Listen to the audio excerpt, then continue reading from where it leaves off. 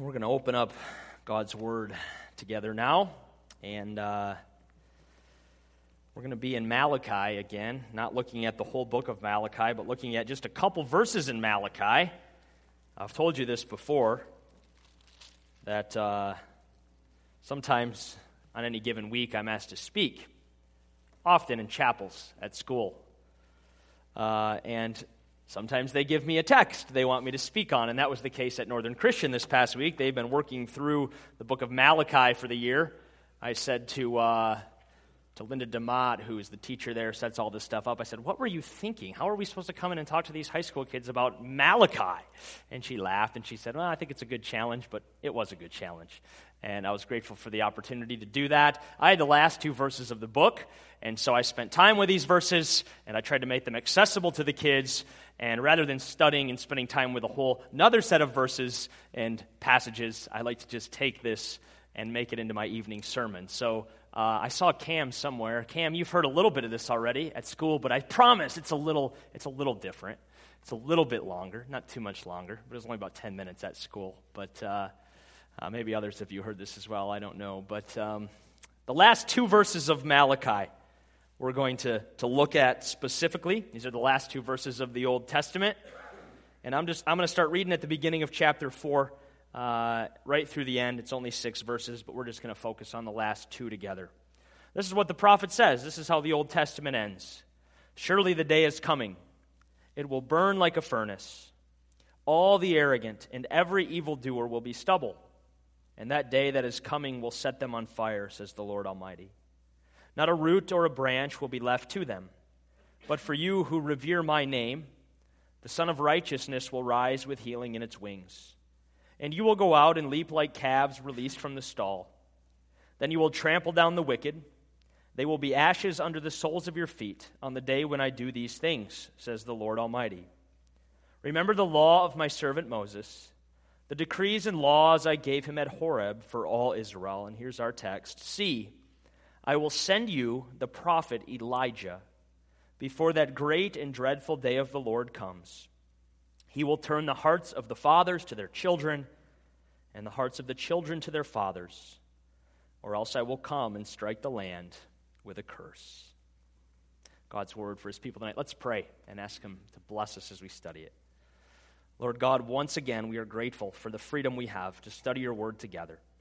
As we come to these two verses at the very end of the Old Testament, Lord, we ask your blessing on our time together tonight. We ask that you would help us to understand these truths, to apply them to our lives, to see what they have to say about you and about us and about how we're to live in this world. All this we ask in Jesus' name. Amen. So Malachi here in chapter 4 has just told us about the coming of the Messiah. He says, but for you who revere my name, the Son of Righteousness will rise with healing in its wings. That is a reference to the Messiah. And now in these last two verses, he tells us that before the Messiah comes, God will send Elijah, the prophet. Now, who is that a reference to? Who is this so-called Elijah that is to come before the Messiah? Well, some have taken this to mean that it is the man Elijah himself, the very same Elijah whom we meet in 1 Kings. Remember, he did not die. He was taken away in a chariot of fire. He's the one who's going to come before the Messiah, and Jews today, to this day, still leave an empty place at the table during the Passover meal for the prophet Elijah. Of course, we find out in the New Testament that it's not Elijah himself whose coming will precede the Messiah, but it's one who is like Elijah in spirit and in power and in dress even, whose coming will precede the Messiah's. That person, of course, is John the Baptist. We don't have to wonder about this. Matthew tells us, Matthew 17, 11 through 13, Jesus replied, to be sure, Elijah comes and will restore all things. But I tell you, Elijah has already come, and they did not recognize him, but have done to him everything they wished. In the same way, the Son of Man is going to suffer at their hands. Then the disciples understood that he was talking to them about John the Baptist. All right? John the Baptist is the Elijah spoken about here at the end of the Old Testament. And if you think about it, this is a very appropriate place for the Old Testament to end, especially in light of Mark's gospel, where the very first thing Mark does is introduce us to this funny dressed fellow named John, who came declaring that one coming after him was going to be much greater than himself. There may be 400 years in between Malachi and the Gospels, but the story picks up where it leaves off. And once again tonight, as we see this, we're reminded of the continuity between the two testaments. We're reminded of the old saying that I repeat often, and hopefully is familiar to you now, but the Old Testament is the new concealed, the New Testament is the old revealed. Right? Those things in the Old Testament that are a bit mysterious and hard to understand, well, they are brought to light and they are clarified in the New Testament. The new is in the old concealed. The old is in the new revealed. That's happening again here. The Elijah who is to come is John the Baptist. I think we're also reminded here at the end of the Old Testament that our God, we have to love this truth about him, our God does not make promises for fun. When he says something is going to happen, it's going to happen. When he says Elijah will come, he means it. And this too is always a good thing for us to see, that our God keeps his promises. If he says he's going to be faithful, he's going to be faithful. If he says there's forgiveness for our sins in Christ, there is forgiveness for our sins in Christ. If he says all things work together for good to those who love him, then you better believe they do and they will. If he said he will return and restore all things and wipe away every tear from his people's eyes, you can bet your life on the fact that he will. Our God is a God who keeps his promises. Elijah came just as the prophet said he would. Now, what will this Elijah who is to come do? Well, he's going to come before the day of the Lord, we're told. And when we hear that term, day of the Lord, I bet our minds probably go to the last day, right? Our minds go to the day of judgment, the second coming of our Lord Jesus Christ. And that's correct, that's appropriate. That day is the day of the Lord. But it's actually not the only day of the Lord. When the prophets use this term, they use it in such a way so that it encompasses both the first and second comings of Jesus. Now, I don't think the prophets knew this. I think they sort of looked into the future, however that worked, and they saw the coming of the Lord, the coming of the Messiah, but they couldn't really distinguish between the first and second comings. As they looked into the future, they saw a coming, and they referred to a coming, but it looked like one event to them. But nevertheless, this term, it refers to the coming of Christ. His first coming, long ago as a baby in Bethlehem, but then also his second coming in power and glory, the one that we still look forward to. So Elijah will come before the day of the Lord, and what will he come to do? Well, he'll come to give people notice of its coming. He comes to give people notice of the coming of the day of the Lord. He comes to help people be ready for the day of the Lord. This was John the Baptist's job, right? What did he say? Repent, for the kingdom of heaven is near. It's coming. We're on the cusp of it. Or the axe is already at the root of the trees, and every tree that doesn't bear good fruit will be cut down and thrown into the fire. Those are the kinds of things that John said, and all of them were meant to prepare the way for the Lord. His job was to put people on notice. And you know, God still sends people like this into our lives, doesn't he? Robert Murray McCheyne wrote in his journal about his brother who would direct him and counsel him and care for his spiritual well-being. His brother died suddenly at a young age, and McCheyne wrote and lamented the fact that now he had no one to care for his soul any longer. But his brother filled that John the Baptist role in his life. He helped prepare Robert for the Lord. God sends people like this into our lives, doesn't He? He sends pastors, maybe. He sends parents. He sends friends. He sends youth group leaders. He sends fellow church members. He sends people into our lives who call us to repentance, who help prepare us for the Lord, who put us on spiritual notice. We ought to thank God for these people. There'd be nothing worse than God showing up unannounced, right?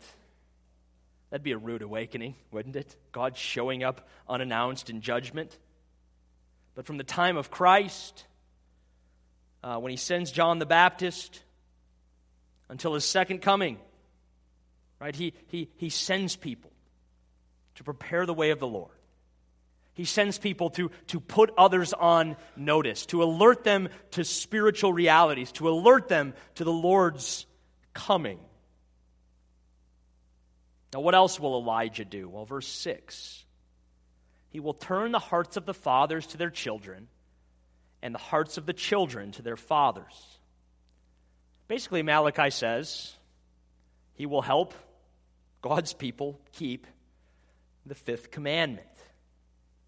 Now, why does he focus on the fifth commandment here, right? Well, one reason is probably because earlier in the book, he talked about how God's people weren't honoring God as their father, and he's probably picking up on that again here. There might be some background that maybe we're not so familiar with just coming in at the end of the book, but it's probably best to see the reference to the fifth commandment here as a synecdoche. It's one of my favorite words in the English language. I think it's fun to say, synecdoche. What's a synecdoche? Cam, you remember what a synecdoche is, buddy? Your English teacher didn't even know what a synecdoche was when I asked her, so don't worry about it. A synecdoche is a figure of speech in which a part of something is made to represent the whole. Right? So, when Erin and I were dating, if I would have said to my wife, Erin, can I have your hand in marriage? I'm using a synecdoche, right? The word hand represents the whole person. I don't really just want her hand. I want her, right? You get it. A part represents the whole. For watching Tigers baseball, maybe. This example got really hard because the Tigers have nobody good at all on their team anymore. But maybe a few years ago, we might have said, hey, you think Verlander can pull it off tonight? Of course, by that, we didn't just mean Justin alone. He wasn't the only one playing. We meant the entire Tigers baseball team. That's a synecdoche. It's a figure of speech in which part of something is made to represent the whole. The Bible uses synecdoches often. All of the commandments, in fact, are synecdoches. Each commandment stands for a broader category of sins. All right? The Bible uses synecdoches often. It speaks in ways often in which the part of something represents the whole. Here, the fifth commandment. The turning of fathers' hearts to children and children's hearts to fathers, it really represents the entire law of God. It represents all of God's commands. It's one element of righteousness to represent the whole gamut of righteousness. And what Malachi is really saying here is that when John the Baptist comes, he will turn the hearts of fathers to their children and the hearts of children to their fathers, yes, but more than that, he will turn the many to righteousness. Right? He will turn the many to righteousness. And the very last words of Malachi, the very last words of the Old Testament, in fact, make it clear that this needs to happen. This preparation of turning people to righteousness, it needs to happen, because if it doesn't happen, the Lord will come and strike the land with a curse. Those are the very last words of the Old Testament. We talked about this here at Prosper this morning. Righteousness is necessary Psalm 24 again, who may ascend the hill of the Lord? Who can stand in his holy place? Only he who has clean hands and a pure heart. That is, only he or she who is righteous. Without righteousness, no one can ascend the hill of the Lord. Without righteousness, no one can stand in the Lord's holy place. Without righteousness, the coming of the Lord means cursing, not blessing. These very last words of Malachi, they are repeated and they're elaborated on in Luke 1:17. And this can really help us understand them better, really helps us understand them perfectly. This is what Luke says in Luke 1:17. He's referring here to John the Baptist, and he says this, "And he will go on before the Lord in the spirit and power of Elijah, to turn the hearts of the fathers to their children," and we see that language, "and the disobedient to the wisdom of the righteous." So we see that one commandment representing all of righteousness. And then he says this, "to make ready a people prepared for the Lord." Those last words, they help us see what the end of Malachi, the end of the Old Testament, is really about. It's about being prepared for the Lord. How do we prepare for the Lord according to Malachi? Well, we prepare for the Lord by turning away from sin and by turning to righteousness. But here's what you've got to remember. Under the new covenant, after the death and resurrection of our Lord Jesus Christ, righteousness, well, it never came from the law, but it becomes clear here. Righteousness does not come from the law. It does not come from the Ten Commandments. It does not come from one's ability to honor his father or mother or any of the other commandments. Where does it come from? It comes from Jesus. Romans 3:21 and 22. "But now a righteousness from God, apart from the law, has been made known, to which the law and the prophets testify. This righteousness from God comes through faith in Jesus Christ to all who believe." Righteousness comes from Jesus. At the cross, God took our sin, our unrighteousness, and he placed it on his Son. He placed it on Jesus, and he took Jesus' perfect righteousness and he placed it on us. He credited it to the believer's account. In 1 Corinthians 1:30, Paul says, Jesus is our righteousness, plain and simple. 2 Corinthians 5:21, God made him who know no sin to become sin for us, in order that we might become the righteousness of God. So we're prepared for the Lord when we turn from sin to righteousness. And in the gospel, we're told that we do that when we turn from sin to Jesus. Jesus is our righteousness. If we will have him by faith, we will have the righteousness God requires. If we will not have him, we will be cursed. It's that simple. Now, the wonder of the new covenant is that those who turn to Jesus and accept Jesus as their righteousness, they receive Jesus' Holy Spirit. And what does his Holy Spirit do but empower us to more and more reflect his righteous character? It empowers us to more and more love our parents, for instance, as the end of Malachi calls us to do. Of course, it helps us to not only do that, it helps us to remember the entire law of Moses and to manifest it in our lives, even as Christ manifested it in his. A friend of mine was remodeling his bathroom. Painter was staining some of their cabinets. And my friend was asking him questions about the stain that he was using. And the painter said, "Hey, this stain will hold up till the trumpet sounds and the Lord returns." He then looked at my friend. My friend was actually Keith. You remember this, your painter, when he said that to you? Maybe you don't, but I do. Well, now that you know, I thought he's going to know I'm talking about him. And you said, I remember what you said, Keith. You were caught off guard, as any one of us would have been. And you said, yes, I am ready, because you're a believer in the Lord Jesus Christ. What about the rest of us?